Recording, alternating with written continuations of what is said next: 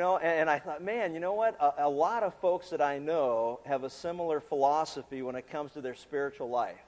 It's like, it's kind of like you live any way you want to live, and then you draw a religious frame around it, and it just fits just perfect. And there's nothing new about that philosophy, by the way. And in fact, that's why the Apostle Paul warned Timothy and admonished Timothy to retain the standard of sound words which you have heard from me, and to guard the treasure entrusted to you. Turn with me in your Bibles to 2 Timothy chapter 2. And the point that he's making is this to Timothy. He's saying, listen, you know what? Retain the standard of sound words, the standard, definitive standard by which all of human behavior must be measured. And we've got to look at God's standard, the Word of God, and measure ourselves or hold ourselves up against that standard. It's kind of like when your children were little and they were measuring how tall that they were, and we did this in the garage where you'd go and you'd stand up against the wall and you would measure, what the height was, what the day was, or the year, whatever, and you would see that there was progression that was being made. Now, there are many times in life where our children felt like, especially, that they were getting taller. And you could argue with them all you want. I'm feeling tall today. Oh, hey, I'm glad you're feeling tall. No, seriously, I'm getting taller. Well, go stand up and measure yourself against that objective standard, not your feelings, but whether or not you're really getting tall or not. And then, many times you stand up against it and go, man, I think I shrunk. And you go, wait, what's happening to me? And so there's that objective standard of the Word of God that all human behavior must be measured against. God's standard doesn't change. His standard doesn't change, and the warning that Paul gave to Timothy is sound warning for all of us, and he's saying, listen, the sound standard of the Word of God, which has been entrusted to you as a pastor, an elder, an overseer, a shepherd of the flock of God, retain that same standard and never forget that all human behavior is to be measured against God's Word and not by any other social desires that are out there or social agenda. It doesn't matter what we think, and it doesn't matter how many of us think it, and it doesn't matter how many we gather to think the same way that we do. If it doesn't measure up against God's standard, then we must throw it out. And so in 2 Timothy chapter 2, we're going to pick up where we left off the last time that we were together. And Paul, in this particular passage, is warning. Remember, it's kind of the famous last words of the Apostle Paul, his deathbed profession of faith, his deathbed insight or wisdom that he gives. And he's warning Timothy and all of God's people of the danger of distractions. And in 2 Timothy chapter 1, we read these, 2 Timothy chapter 2, verse 1, we read these words. You, therefore, my son, be strong in the grace that is in Christ Jesus. And the things which you have heard from me in the presence of many witnesses, these entrust faithful men who will be able to teach others also. Suffer hardship with me as a good soldier of Christ Jesus. No soldier in active service entangles himself in the affairs of everyday life, so that he may please the one who enlisted him as a soldier. And also, if anyone competes as an athlete, he does not win the prize unless he competes according to the rules. The hard-working farmer ought to be the first to receive his share of the crops. Consider what I say, for the Lord will give you understanding in everything. Remember Jesus Christ, risen from the dead, descendant of David according to my gospel, for which I suffer hardship, even to imprisonment as a criminal, but the word of God is not imprisoned. For this reason I endure all things for the sake of those who are chosen, that they also may obtain the salvation which is in Christ Jesus, and with it eternal glory. It is a trustworthy statement. For if we died with him, we shall also live with him. If we endure, we shall also reign with him. If we deny him, he will also deny us. If we are faithless, he remains faithful, but he cannot deny himself. This past week, I spoke at the memorial service of our friend who lost her battle with cancer. She was 44 years old when she died. And throughout the course of her struggle, we had opportunities to discuss what God had been teaching her and the lessons that she had learned, the insight that she had gained, that deathbed insight and wisdom as she had gone through this trial. And as she lay on her deathbed, it became crystal clear that the only thing that truly mattered was her relationship to God through faith in the Lord Jesus Christ, and her desire that her children and her family and friends would come to know him also as Lord and Savior. See, all of life's distractions were seen as just that in that moment of time, and as distractions from that which is truly important, the eternal things of life. In this passage, Paul warns in a similar manner Timothy and all believers of the danger of such distractions and the importance of staying focused on what is truly important. In other words, he helps all to recognize and discern and to understand, to be able to separate the eternal from that which is temporal. And all of the Word of God warns us against getting so hung up on that which is temporary that we lose sight of the eternal. And we'll talk more about that as we look at this morning. As we examine the passage, we're going to divide it into 4 categories. Last week it was 3 categories, which we only got to 1.5. So this week it's 4 because I've added some verses at the end of this particular passage, verses 11 through 13. So we're going to look at 4 things, and we will actually get to all of them. The first thing that we saw the last time we were together was the exhortation that Paul gives to Timothy, and is one that we should all heed, and that has to do with the fact that we are to be strong. He ties therefore, meaning that it had to do with being bold in our witness, our testimony, to share the gospel with others.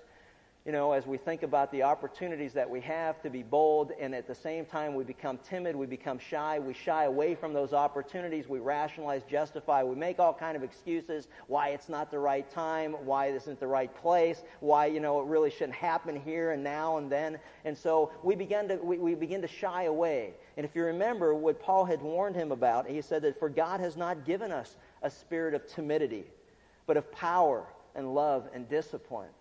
He's saying that we need to be strong in the grace which is in Christ Jesus. This is the answer to the problem of why we shy away from those opportunities when they come up. If you think about it, our strength is the grace which is in Christ Jesus. Therefore, my son, be strong in the grace that is in Christ Jesus.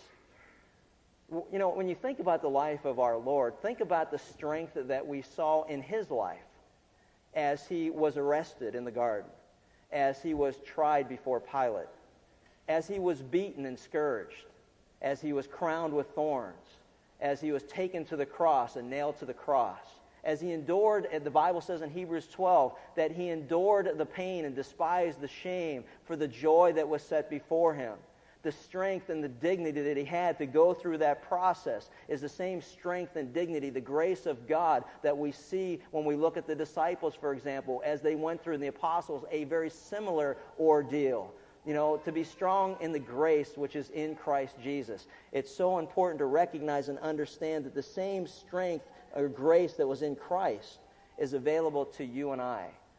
When we see and we look at, for example, I think about Stephen as he was martyred, and the dignity and the grace and the strength by which he endured his stoning. You think about the fact that he could say, Father, forgive them, for they know not what they do. You think about every one of the disciples who endured the same type of thing. Think of Peter, James, and John as they were beaten for Christ's sake, or the testimony of the gospel. And they were beaten, and then they went dancing down the street, and they were singing praises to God that they were considered worthy by God to suffer for Christ's sake. You think about Paul and Silas in prison in Acts chapter 16, arrested, wrongly accused, arrested on groundless charges, thrown into prison, and they were singing praises and hymns to God all night. What a great opportunity this is, to be considered worthy to suffer for the sake of the gospel, to the point where all of the other prisoners are there going, what are these guys, crazy? You don't hear much praising God and singing. I'm telling you right now, if you've ever visited a prison, or if you've ever visited anybody there, there's not a whole lot of shouting hallelujah, singing and praising of God. There's a lot of bitterness. There's a lot of anger, and the Lord's name's mentioned often, but not in this same context. You go, well, how could they do that? How was Paul able to endure all of the suffering that he went through? The many times that he was beaten and stoned and left for dead, the many times he was left, 4 times he was shipwrecked and left bobbing up and down in the Mediterranean Sea, not knowing whether he was going to live or die, but at the same time he was able to endure it. How did he endure it? He endured it because he was strong in the grace that was in Christ Jesus. In fact, what's interesting is throughout church history, the English word martyr translates the Greek word martyr, which simply meant to be a witness. Simply meant to testify of that which you have seen, or which you know firsthand. We are called to be God's witnesses. We are called to be martyrs, witnesses. In the Greek language, it simply meant we're called to tell other people what the Lord has done in our life. That's our responsibility, to proclaim the excellencies of Him who has called us from darkness into light. But because so many Christians died proclaiming Christ in the gospel, we now know the word martyr. When you think of the word martyr, you immediately think of one who sacrificed their life for that which they had believed. That is how that word has evolved. How were all of these people able to be so courageous? How can we exhibit the same type of courage today as we are His witnesses to the world around us, proclaiming to the world the gospel? The only way to heaven is through Christ Jesus our Lord, His death and His resurrection. Where can we find the same strength and boldness? Let me just share with you a very personal illustration. Standing in the same very spot on Friday morning, there were probably about 500 people that were here for the memorial service. Probably as many of them, and I hate to throw out percentages, but knowing the group and knowing the crowd and knowing that the gal had come to faith in Christ later in life, probably 90% of the people that were here had never come to understand or clearly hear the gospel. And I heard the weeping and I heard the mourning, and 1 Thessalonians 4 says that, concerning the dead brethren, I don't want you to be uninformed. I don't want you to have, I don't want you to mourn like those in the world who have no hope, because we have our hope in Christ and the promises of God. But when you hear people wail and mourn who have no hope, and then you hear people, the eulogists, get up and speak well of the person, and yet they have no hope themselves, the words are so hollow. And I was sitting in that chair watching a video of her life, an overview, and frankly, I was about ready to just fall apart. I thought, God, I can't get through this, Lord. And then I realized that everything that we're talking about, everything that God is telling us, Paul, Timothy, through the Word of God that is coming to us as well, is equally applicable to us, and I applied what God has been teaching us through this passage, and that is simply this. God, you know what? In my own strength, I cannot do this. And I need to call upon the grace, the strength that was in Christ Jesus, to be able to stand here and proclaim the truth of the Word of God. And you know what? And God's Word never disappoints us. You see, when you struggle at home or at work or with family members or others, and you're timid about sharing what the Lord has done in your life, what you have seen and what you have heard and what you know to be true, and you hesitate to share because it's like it's not the right time, it's not the right place, I can't do this, I don't know the right words, I don't know enough Scripture, I don't know I have enough background. We struggle and we wrestle with all these things. I challenge you to turn to the Lord and ask Him at that moment of your weakness, God, may I be strong in the grace that was in Christ Jesus. Give me the words to speak. There are many times where I go somewhere and I have no idea what I'm going to say until I get there, but I trust the Lord and He's never let me down. Be strong in the words which are in Christ Jesus. See, God's Word doesn't disappoint. God is not a liar. God cannot deceive us. What He tells us is true. The same grace that was in Christ is why Paul could say to the Philippians as he wrote to them from prison, I can do all things through Christ who strengthens me. It ain't about me. It's not about my abilities. It's not about my education. It's not about my understanding, my background, or anything. Lord, it's all about the grace that is in me, which was in Christ, for Christ lives within me. If any man is in Christ, and any man who has Christ in him has the same strength and grace and power that's exhibited throughout all of Scripture. To be strong in the grace which was in Christ Jesus. My point is very simple, and it's this. We have no excuse before God for not being bold in our sharing of the gospel, for God has not given us a spirit of timidity, but of power and love and discipline. One of the greatest distractions of life is the distraction of fear. Fear not, for I am with you. Be not dismayed, for I am your God. Trust in me with all your heart. Don't lean on your own understanding, and in all your way He shall acknowledge Him, and He shall direct your paths. Don't be distraught. Don't be distracted by fear. Be strong in the grace which is in Christ Jesus. And now to help us better understand this truth, Paul then begins to give us 4 examples as he shares with Timothy, 4 examples that as we look at this, we'll be able to learn many things from it. The first one is he gives us the example of that of a teacher. He says the things that he has to do that we entrust to faithful men who will be able to teach others has to do with the idea of faithfulness. We illustrated it with the idea or the thought behind running a relay race.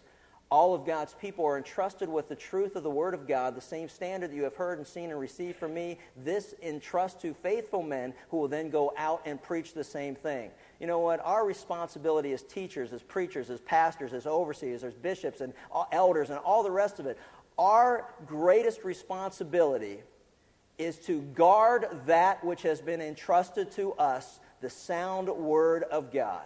The standard of the Word of God. Retain the standard of sound words which you have heard from me in the faith and love which are in Christ Jesus, and guard through the Holy Spirit who dwells in us the treasure that has been entrusted to you. One of the strategies of the enemy, the strategy of the devil, is to rob that treasure from the hearts of those whom it has been entrusted to, so that we do not share the truth of the Word of God with those who need to hear it. We have to always be alert to that. To be alert to the schemes and the strategies of the devil. A teacher must be faithful. The second illustration that he gives is that of a soldier, and it carries with it the idea of commitment. Turn to Ephesians chapter 6, where we're reminded of the spiritual battle that all of us are in this lifetime. Ephesians chapter 6, and I want you to see how these tie together. In Ephesians 6 in verse 10, we read these words. Notice the same thought that Paul gives here as he writes to the church at Ephesus with that which he just gives to Timothy in 2 Timothy. He says, finally, be strong in the Lord, not in your own strength, not in your own abilities, not in your own understanding, not in your own knowledge, not in your own efforts, not in your own passions, not in your own anything. Be strong in the Lord. The grace that was in Christ Jesus, in the strength of His might. Put on the full armor of God that you may be able to stand firm against the schemes, the strategies of the devil. For our struggle is not against flesh and blood, but against the rulers, against the powers, against the world forces of this darkness, against spiritual forces of wickedness in the heavenly places. And as we look at this, and he continues to go through, he tells us how to dress appropriately for the battle that we are all in. Back to 2 Timothy chapter 2, we notice he's talking about a commitment. And there are three characteristics of a good soldier that we find in verse 3. He's saying, hey, you're not just a soldier of Jesus Christ. You're to be a good soldier. And there's three things that are true of every good soldier. Number one, a good soldier endures hardship. A good soldier endures hardship. Suffer hardship with me as a good soldier.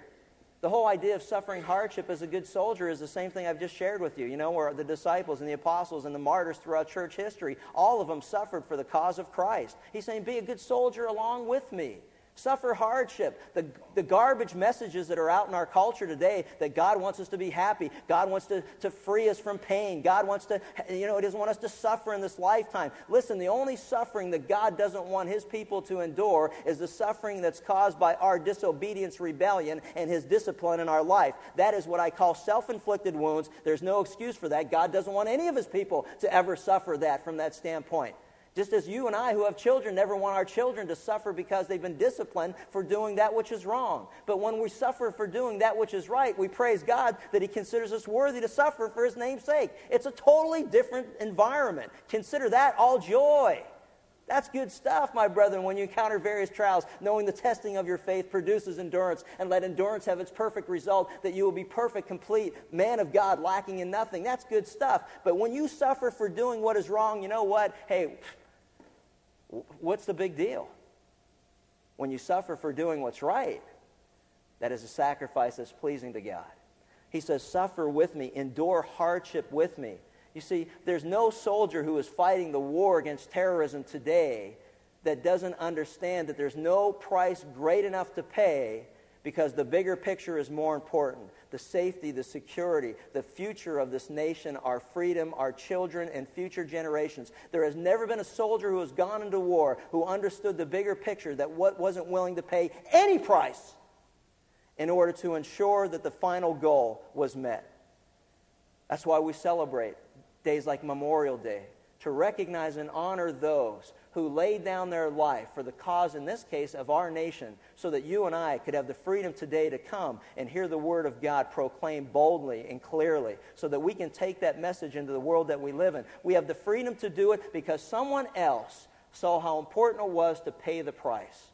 You and I are to endure hardship just the same in the cause of Christ, because the freedoms of this country, the freedoms of this lifetime, are temporary compared to that which is eternal in nature, which has to do with the final destiny of every human being. How much more should we be willing to suffer for the cause of Christ, that agenda is promoted and carried forth? He says, you know what? Endure suffering.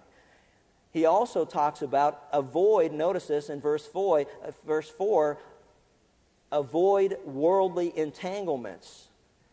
No soldier in active service entangles himself in the affairs of everyday life. Jesus often warned of the dangers of materialism to keep us from accomplishing God's purposes in our life. Turn with me and we'll look at some of these examples quickly in Matthew chapter 6. Look at Matthew chapter 6, verses 19 through 21. Matthew, Mark, Luke, John, Matthew chapter 6, the first gospel, chapter 6, verse 19. In Matthew chapter 6, verse 19, we read these words. Do not lay up for yourselves treasures upon earth, where moth and rust destroy and where thieves break in and steal. But lay up for yourself treasures in heaven, where neither moth nor rust destroys, and where thieves do not break in or steal. For where your treasure is, there will your heart be also. Stop spending so much time, laying up treasures here on earth, because at the end of the day, you know what? They all stay behind. On Friday, the memorial service, we left here and we drove to Fairhaven. I've said it a million times. I'm going to say it until, I'm not here to say it anymore. And that's this. I've never seen a hearse pulling a U-Haul. All her stuff she left behind.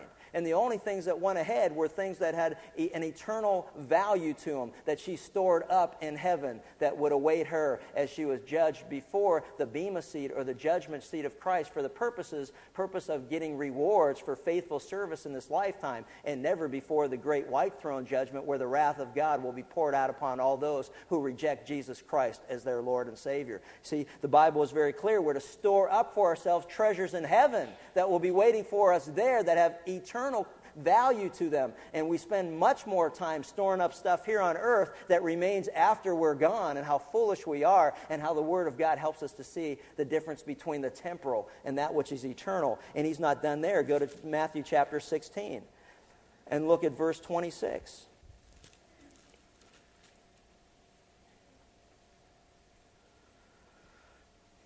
Starting with verse 24, Jesus said to his disciples, in fact, it's real important to understand the context. Let's look at verse 21. From that time forward, Jesus Christ began to show his disciples that he must go to Jerusalem, suffer many things from the elders and chief priests and scribes, and be killed and raised up on the third day. And Peter took him aside and began to rebuke him. Peter, I love Peter. Man, it's like, if he doesn't represent a lot of folks that I know, including myself, it's like, Lord, no, I got to straighten you out. I got to tell you what the plan really is. Obviously, you got a problem. How many times do we go to God and tell God, well, no, you misunderstand the plan. Here's the way the plan's supposed to work. Peter took him aside, and he said, that's never going to happen to you. But he turned and he said to Peter, get behind me, Satan. Get behind me, Satan. You're a stumbling block to me, for you're not setting your mind on God's interest but man's. What was Peter's interest? Their argument all the time that they had, their continuing number one argument, was who was going to be the greatest when the kingdom of God was established. They had hoped, they had prayed, they had longed for the day that Jesus would take his rightful place in Jerusalem as King of Kings and Lord of Lords and overthrow the Roman government. And they used to argue, well, one of us will be at the right, one of us will be at the left. Peter already figured out he'd be at the right, and he really didn't care. He'd leave that up to the Lord who would be on his left. But wait, no. If you go and this happens, you're going to suffer, you're going to die. Well, the kingdom part, when's that come in? I got it all planned. I already ordered my throne. I put a down payment on it, deposit. It's non-refundable. It says, Jesus said to his disciples, if anyone wishes to come after me, let him deny himself and take up his cross and follow me. For whoever wishes to save his life shall lose it, but whoever loses his life for my sake shall find it. For what will a man be profited if he gains the whole world and forfeits his soul? Or what will a man give in exchange for his soul? We hear jokes about selling your soul to the devil. That's not a joke at all. When Jesus was offered all the kingdoms of the world by Satan, he never rebuked him. Jesus didn't rebuke him and say, it's not yours to offer. He's got that to offer people. But if you can enjoy the temporary pleasures of this life for a temporary period of time and compare it to the backdrop of eternity, what are you thinking? Think it through a little bit further. What are you thinking? I deal with guys all the time in professional sports, and I challenge them to consider, especially guys, as we'll talk about as we get to athletics, where there are people that are trying to do things that are not according to the rules, to, in other words, enhance their performance or to keep them competitive or to keep them in the game, only to tell them that, you know what, after these 2 or 3 or 4 or 5 or even 10 years are over of your life and you're 30 or 32 years old when you're done playing professional sports and all the health hazards that are out there for what you're choosing to do, my counsel is very simple. If God wants you here, He will keep you here. And if He doesn't want you here, you cannot do that which is wrong before God to stay here without paying some price somewhere along the line. Payday one day. And so as we look at this, we begin to realize in Luke chapter 12, he continues. Luke 12, he says, be on guard against every form of greed.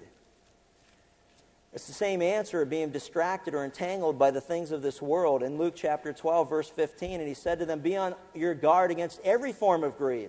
For not even when one has an abundance does his life consist of his possessions. And he told them a parable and said, the land of a certain rich man was very productive. He began to reason to himself, said, what shall I do since I have no place for my crops? Then he said, this is what I will do. I will tear down my barns and build larger ones, and there I will store all my grain and my goods. It sounds like a little kid. It's mine, it's mine, it's mine. Mine. He goes on, he says, you know what? And I will say to my soul, soul, you have many goods laid up for many years to come. Take your ease, eat, drink, and be merry. It's almost like people that are investing in the market today. You know, wow, look at all that I had. I don't know how many people I've talked about. It's like, wow, you know what? I had it all planned out. What happened? I don't know. You tell me what happened. My portfolio, it has shrunk. Well, what happened? Well, here, read this parable. But God said to him, you fool.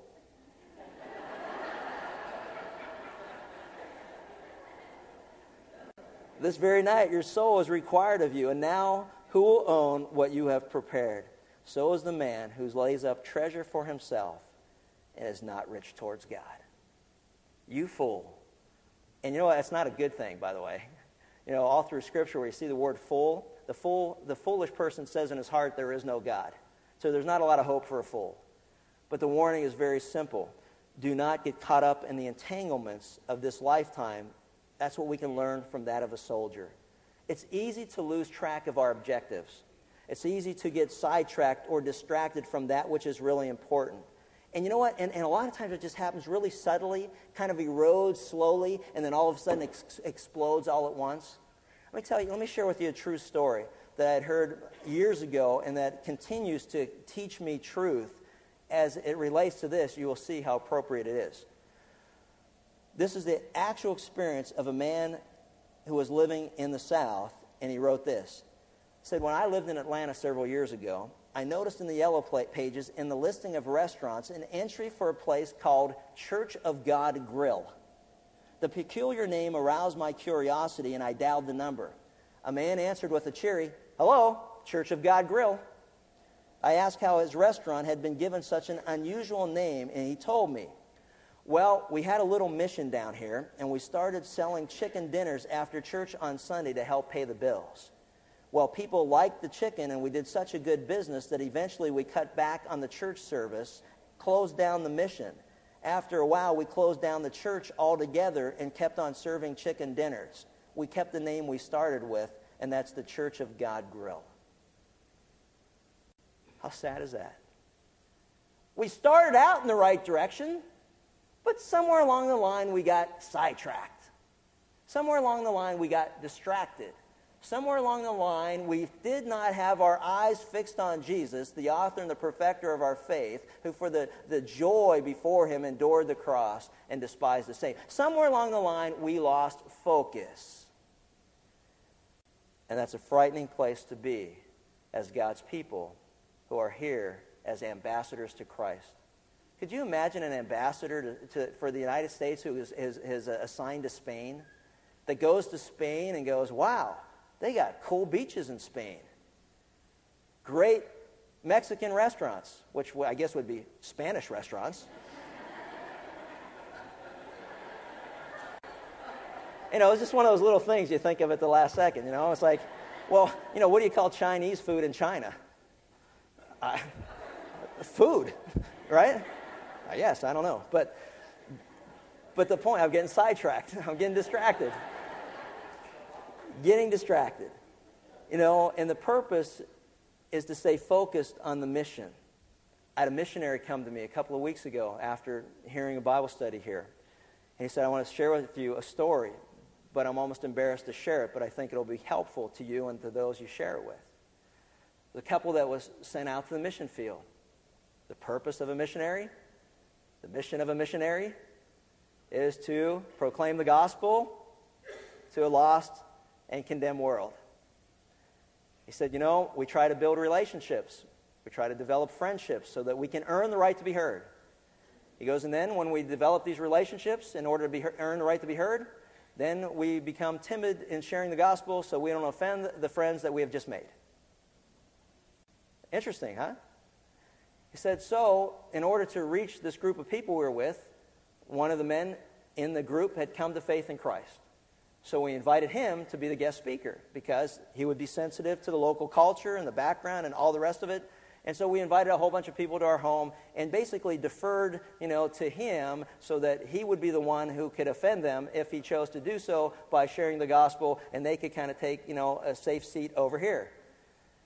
So as this man gets up to share how he had come to faith in the only Savior the world knows, and that's the Lord Jesus Christ, the first thing he says to this group of people that were invited, you people are all worshiping false gods. And he said that they were in a corner going, like, ooh. And then he went on to proceed to share the gospel with them. Afterwards, several people in the group came over to them and said, we need to have more people like that come and share with us. We need to hear the truth. And he said, man, if he wasn't convicted at that point about being timid and ashamed of the gospel. And my point is not to ridicule them, but to just illustrate very carefully how easy it is to be sidetracked and distracted from that which we're called to do. Because you know what? Though a missionary goes into the world to proclaim the gospel, they have no different of a responsibility than you and I to do the same. And while we may be immediately harsh and condemning of them, be very careful, because you know what? We are held by the same standard. We are to be witnesses of His. We may not go to a foreign country, but then at the same time, you know what? Some of us, our businesses are very foreign to the things of God, aren't they? I'm telling you, as a contractor, the construction industry is not one that is just loaded with people that love the Lord. Everywhere that I've spoke, all I ever hear are people whine about, well, you don't understand how hard it is to be a Christian and a professional athlete, to be in professional baseball, to be in professional football, to be in professional hockey. Wah, wah, wah, wah, wah. I spoke at Camp Pendleton. You don't know how hard it is to be a believer and be in the military. And you're defending our country? Wah, wah, wah, wah, wah. And that's the response. And that's exactly the response I give. So, it's just like, you know what? Okay, it's not easy for any of us. We're all aliens. We're all sojourners. We're all passing through. All who have put their faith and trust in Christ, our citizenship is heaven. We are on assignment. We're ambassadors for the Lord Jesus Christ. Get busy doing what we're called to do. It isn't easy for any of us. That's why we're to be strong in the grace which is in Christ Jesus. He gives us everything we need. And Paul's not talking about things that are necessarily wrong in and of themselves. There's nothing wrong with selling good chicken dinners. But what's the purpose of it? Why did God open the door for you to sell chicken dinners? So that you can make money and buy material things and become rich towards yourself and poor towards God? So you can lay up treasures here on earth and not treasures in heaven? Don't lose sight of why God puts us where He puts us. A soldier is not to entangle himself. Literally means to weave into his soldiering things that sidetrack him from his mission. One pastor writes this as a warning to the church. Many Christians, pastors, special ministries, and doctrinally sound churches have been undermined by concerns and activities that are innocent in themselves, but out our primary purpose, which is to preach Christ and Him crucified, and retain the standard of sound words which you have heard from me and have been entrusted to you. You are to guard them diligently, because it's only the truth of the Word of God that can set people free from sin. Faith comes by hearing, and hearing by the Word of God. The Word of God, activated by the Spirit of God, convicts dead people spiritually of their need for forgiveness, and God quickens them through the Word of God. We're born again from above, not from the will of man, as man repents from sin, recognizing their sinfulness, and turning to Christ and trusting in Him, and bowing down at the feet of the cross, and throwing themselves upon His mercy, the cross and the resurrection of Christ. It's the Word of God that makes people aware of their sinfulness. It's the Word of God that tells us of God's holy, righteous standard of perfection. You may think you're good, you're not. You may think you're better than someone else, you're not. None of us are. We've all sinned. None are righteous. No, not one. You may think your efforts are going to get to heaven. They're not. Only Jesus Christ and Him crucified opens the door to heaven to those who repent of their sins and believe upon Him. Period. That's the gospel.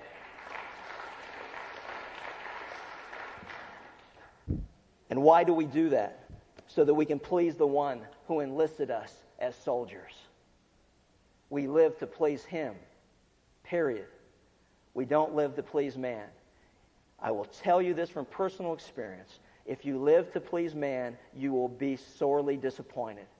You will never be effective for the kingdom of God and the cause of Christ. You will be more concerned why people don't like you. You'll be more concerned why what you just said offended somebody. You'll be more concerned with all of those things rather than whether or not you've been pleasing to God by sharing the simple truth of His message with a lost world.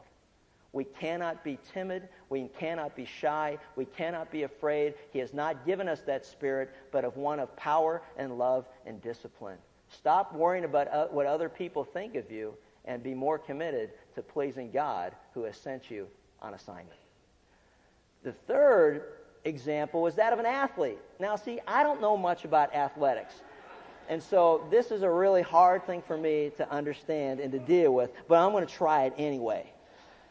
Suffer hardship with me as a good soldier of Christ Jesus. In verse 3, no soldier in active service entangles or weaves himself in the affairs of everyday life, never gets sidetracked, so that he may please the one who's enlisted him as soldier. And also, if anyone competes as an athlete, he does not win the prize unless he competes according to the rules.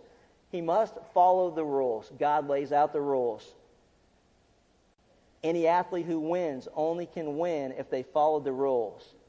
It doesn't lie, cheat, or steal. You know what? You ask yourself the question, why are so many Christians not effectively reaching others with the gospel? Can I share why? We're not following the rules. We're not following the rules. And we make up our own stuff because we don't want to offend people by telling them the truth. We don't want to use the Word of God to allow God to show them how they do fall short of God's standard. We don't follow the rules. We live like hell. We live like the world. We sin before God. We're in rebellion against God. And then we think that somehow God's going to use us for His purposes or for His kingdom? Come on. Hippo Christians. I was in the clubhouse the other day in the Angels. I was talking to one of the guys. He said, yeah, he goes, when I was in Oakland, we asked the guys to run around saying, oh, time for all the hippo Christians to go to chapel. And he was making a very valid point. We say one thing with our lips, and we say another totally different thing with our life. Our lips and our life must be in union with one another. The reason that you and I are not used by God more effectively to reach others is because we're not following God's rules. We're not living a manner that's worthy of we're not living a life worthy of our calling. We need to start to do that. What's interesting is, from a history lesson or standpoint, when you read this, even the most gifted and determined athlete, bringing the most effort, the greatest struggle, doesn't win the prize unless he competes according to the rules. And there were 3 rules. As Paul wrote this letter to Timothy, there were 3 rules that were true. The Greeks began quote, the Olympic Games. They were carried through as the Romans came into power, and they were still being actively contested on a regular basis. There were 3 rules. You know what the rules were in order to compete in the games? Number 1, you had to be a true-born Greek. Number 2, you had to prepare at least 10 months for the games and swear to that before a statue of Zeus before you entered into a contest. And 3, you had to compete within the specific rules for that given event in order to qualify for victory. Now I want you to stop and think about something for a second. You had to be a true-born citizen in order to enter the race. You had to swear that you have been preparing and determined and your effort and discipline and your training in order to compete so that, the games were competitive. And then the third is, whatever the rule of that event was, you had to be careful to adhere to it so that you weren't disqualified. Now I want you to stop and think about this from a spiritual standpoint. Only those who have recognized their sinfulness, repented of sin, and trusted in Christ's death upon the cross and the resurrection are born again as true citizens of heaven. The fact that you and I are born again means that we meet the requirement to enter the race.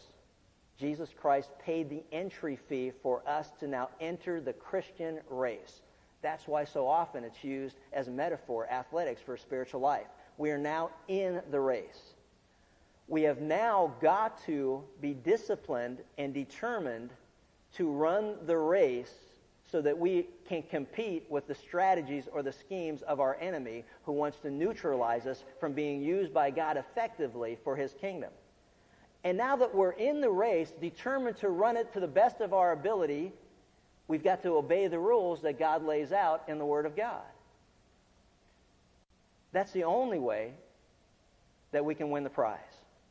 See, that's why Paul said, I look forward to that imperishable wreath. I fought the good fight. I've kept the faith. I've finished the course. And there awaiting me, it lies ahead, the imperishable wreath that will be, my crown, Stephanos, that crown that will be waiting for me and all of God's people who long for or look for his appearing. Man, you know what? There's a day coming where we will be crowned according to how we ran the race. People, listen. You cannot be effective in the race if you are disobeying the rules that God clearly lays out. I talk to young people all the time. It's like, you know what? You can't reach your friend for Christ if you're involved in sexual immorality. You can't reach your friends for Christ if you're involved in drunkenness. You can't reach your friends for Christ if you're smoking dope with them. You can't reach your friends for Christ, gentlemen, in the business world if you're lying and cheating and stealing and doing whatever you have to do in order to remain competitive in a tough working environment. You can't reach others for Christ in any other way than by obeying the rules that God lays out. Anything short of that is nothing but blatant hypocrisy, and the world sees right through hypocrites. But it has a tough time dealing with people who are the real deal. A real tough time. Writing to the believers at Corinth, who were very familiar with the Isthmian games, which were played nearby, Paul asked rhetorically, do you not know that those who run in a race all run, but only one receives the prize? Run in such a way that you may win, and everyone who competes in the game exercises self-control in all things. They then do it to receive a perishable wreath, but we an imperishable. Therefore, run in such a way as not without aim. I box in such a way as not beating the air. But I buffet my body and make it my slave, lest possibly, after I have reached others, I myself should be disqualified. Paul's victory in the realm of ministry was dependent upon his body with all of its lusts and all of its impulses and all the temptations in this world, not being in control of him, but rather he in control of it. And the same is true for us.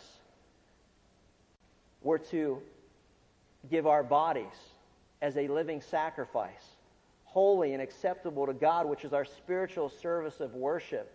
And not to be conformed to this world. Don't be like everybody else, but transformed by the renewing of our mind through the Word of God so that we know what the will of God is. We know what the Word of God says. We know what the rules of God are so that we can live in a manner that's worthy of our calling, so that God can use us greatly to make an impact on those around us who don't know Christ. We have got to obey the rules. A fourth and final example, and unfortunately the last thing that we'll talk about today, is that of a farmer, and it carries with it the idea of reward. In verse 6, back at 2 Timothy, he says, the hard-working farmer ought to be the first to receive his share of crops. The hardworking farmer ought to be the first to receive a share of crops. To a farmer, reward is what awaits at the end of hard work. This is what motivates him to prepare his land to receive seed. This is what motivates him to fight off weeds and pests. This is what motivates him to get up when it's still dark out, before the dawn, and go out to his field to get the field ready to receive the seed in terrible weather conditions. This is what motivates him, because at the end of all of it, there's going to be a great harvest and reward. This is what should motivate every believer to be used by God effectively for His cause and for His kingdom. Hardworking, the word hardworking means to toil intensely to the point of sweat and strain, to a point of exhaustion.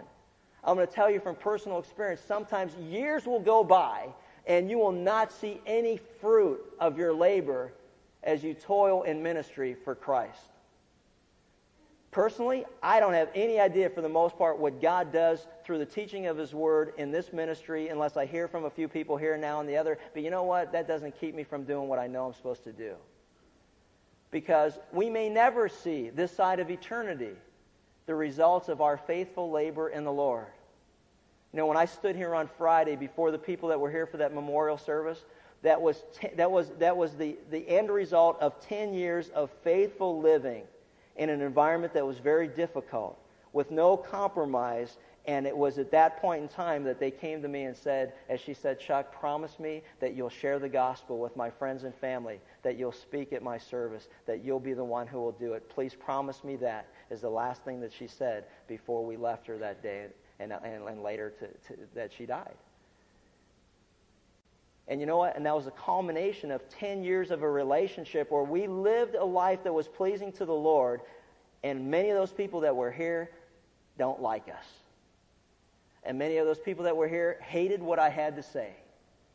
But you know what? I consider it a privilege and an honor to suffer for the cause of Christ. You should too. It's a tremendous honor. But you know what? That was 10 years. And there were many times in those 10 years where I thought, you know what? God, what are you doing through this? Don't worry about it, Chuck. I got a plan. You just keep being faithful. You just keep being diligent. We're in the 6th year of our ministry with the Angels. And it was only the last few years that we saw any kind of fruit or evidence of anything, of all the toil and the hard work and all the insults and all the persecution and all the garbage that went on. When I went over to the clubhouse on Friday night after they got home from clinching in Texas and went around the clubhouse in the locker room, guys were coming to me and hugging me and thanking me for the times that we spent together. Last night, one couple came. We met them for dinner at a spur of the moment. And he said, you know what, I got a million questions to ask. We spent an hour and a half at the restaurant, and we invited them back at the house for 3 more hours of every question spiritually you could ever imagine somebody would ask. And we were able to share very clearly the gospel and the truth of the Word of God. You know, there are times where you just want to give up because you're frustrated. There are times, I know it, in your families where you're like, I'm blue in the face. I'm tired of talking to them. I'm tired of going toe-to-toe with them. You know what? You don't have to go toe-to-toe. You don't have to raise your voice. You don't have to get angry. You don't have to get upset. Why? Because you know the truth. You shouldn't be frustrated by it. You need to recognize we're in a spiritual warfare. We need to be praying that God will prepare their hearts and open their ears and open their eyes to see spiritual truth, to open their hearts to receive the Word of God. You just keep teaching Christ, preaching Christ and Him crucified. You keep teaching the truth out of the Word of God. And you know what? We don't know when it will happen, but we trust God in His timing. He's never late. He's never early. He's always on time. We can just trust Him that His timing is perfect. The farmer goes out and continues to toil, knowing that one day there will be a harvest and there will be a reward of his work. Be steadfast, immovable, always abounding in the work of the Lord, knowing that your toil is not in vain. You know, many Christians' lives are like the farmers, you know. There's going to be times of excitement. There's going to be times of special satisfaction. But you know what? The daily routine is often in itself unattractive and unrewarding. Being obedient to Christ today may be unattractive and unrewarding. But you know what? At the end of the day, there will be a harvest. You know, the Bible says that we should make friends with the mammon of unrighteousness, money, so that one day in eternity they will thank us for using temporary money in order to reach them for the gospel. There will be people in heaven that will be there, and we don't even have a clue how we've impacted them just by living a life that was pleasing to God. Obviously, when the time comes, we've got to proclaim Christ and Him crucified. You got to share the gospel. Otherwise, people are confused. They just think you're a good guy or a nice woman or whatever. I'd never do that. Always defer the glory to the Lord. But the reality at the end of the day is that, there's going to be many opportunities we have. We don't even begin to understand the impact. That's why I love the tape ministry. And I love that people are taking tapes or CDs or whatever it's going to be and hand them out to people. And, it's going all over the world. Why? Because it's the Word of God. And it's the Word of God that's living and active and sharper than any two-edged sword. It's the Word of God that convicts people of sin. It's the Word of God coupled with the Holy Spirit that takes a dead person spiritually and brings them to life so that they're alive before God. It's the Word of God and only the Word of God. That's why we're to keep that same standard that's been entrusted to us. You know what? All faithful believers are promised God's blessing and reward one day. It's interesting as I compare all these, think about it. The teacher often finds exhilaration in inspiring the minds of the students, and you get some kind of a feedback from the students, I want to thank you. What a great year we had. You really challenged me. You've taught me a lot. Thank you, blah, blah, blah. A soldier, the same thing. The excitement of battle, man, getting out there. Oh, you can see it, bang, bang. You see, somebody falls. There's an immediate result of what you do. You can see it, An athlete, when you think about an athletics, it's like, man, the excitement of the competition, and at the end of all of it, at the end, you win or you lose, unless you play soccer, but that's a whole other story, but there's always, there's victory at the end of it, but you think about a farmer, man, athlete even plays with the team for the most part, and a farmer, most of the time, is just all alone, just grinding it out, looking forward to the harvest. It's important that we never forget that our good works have nothing to do with keeping our salvation, nor more than any they have to do with us actually being saved. Because it's by God's grace we're saved through faith and not of ourselves. It's a gift from God so that none of us will boast. But yet the Bible also says to work out your salvation with fear and trembling. That faith without works is dead. You can profess anything that you want, but at the end of the day, how we live our life will say volumes about who we really are. Have you come to know Christ? At the end of this life, there's nothing else that'll matter. Just as our friend recognized, her job, her hobbies, her material possessions, nothing mattered but one thing, and that is that she had come to know Jesus Christ as her Lord and Savior, and her greatest burden was that her friends, her family, her children would come to know Him as well. Father, thank you for this opportunity to be here. Thank you for the Word of God. Help us to not be distracted by the everyday entanglements of this life. Help us to endure suffering as good soldiers of Christ and avoid worldly entanglements that distract us from that which is eternal versus temporal. Help us to exalt the name of Jesus Christ. We thank you that you've given us a spirit of power and love and discipline and not of timidity. We thank you that you have given us everything that we need to be bold witnesses for your sake. That you've given us the same grace that was in Christ Jesus, that we are to be strong in that grace and in the power of His might, the strength of His might. God, we thank you for that. Help us today, this very day, to run the race and obey the rules that you lay out so that we can be more powerful in our testimony to others, that we don't contradict ourselves by hypocrisy. And may others, as they see the way we live our life, the manner that's pleasing to you, worthy of our calling, that they ask us to the point where we share the gospel, that all man is sinful and falls short of the glory of God, that there's none righteous, no, not one, and all our works is filthy rags to God. But God loved us anyway, and He sent His only begotten Son, that whosoever would believe upon Him would not perish, but have everlasting life. May we share the clarity of the gospel, that one must recognize their sinfulness, repent, turn from sin, and turn to God, to seek His forgiveness and to believe that Jesus died on the cross for his sins, her sin, and that He was raised again 3 days later, affirming He is who He claimed to be, the only Savior of the world. Father, you told your angel to announce that He shall be called Jesus, for He shall save His people from their sins. Jesus Himself said, I came to seek and to save that which was lost. Faith comes by hearing, and hearing by the Word of God. And we praise you in Christ's name. Amen.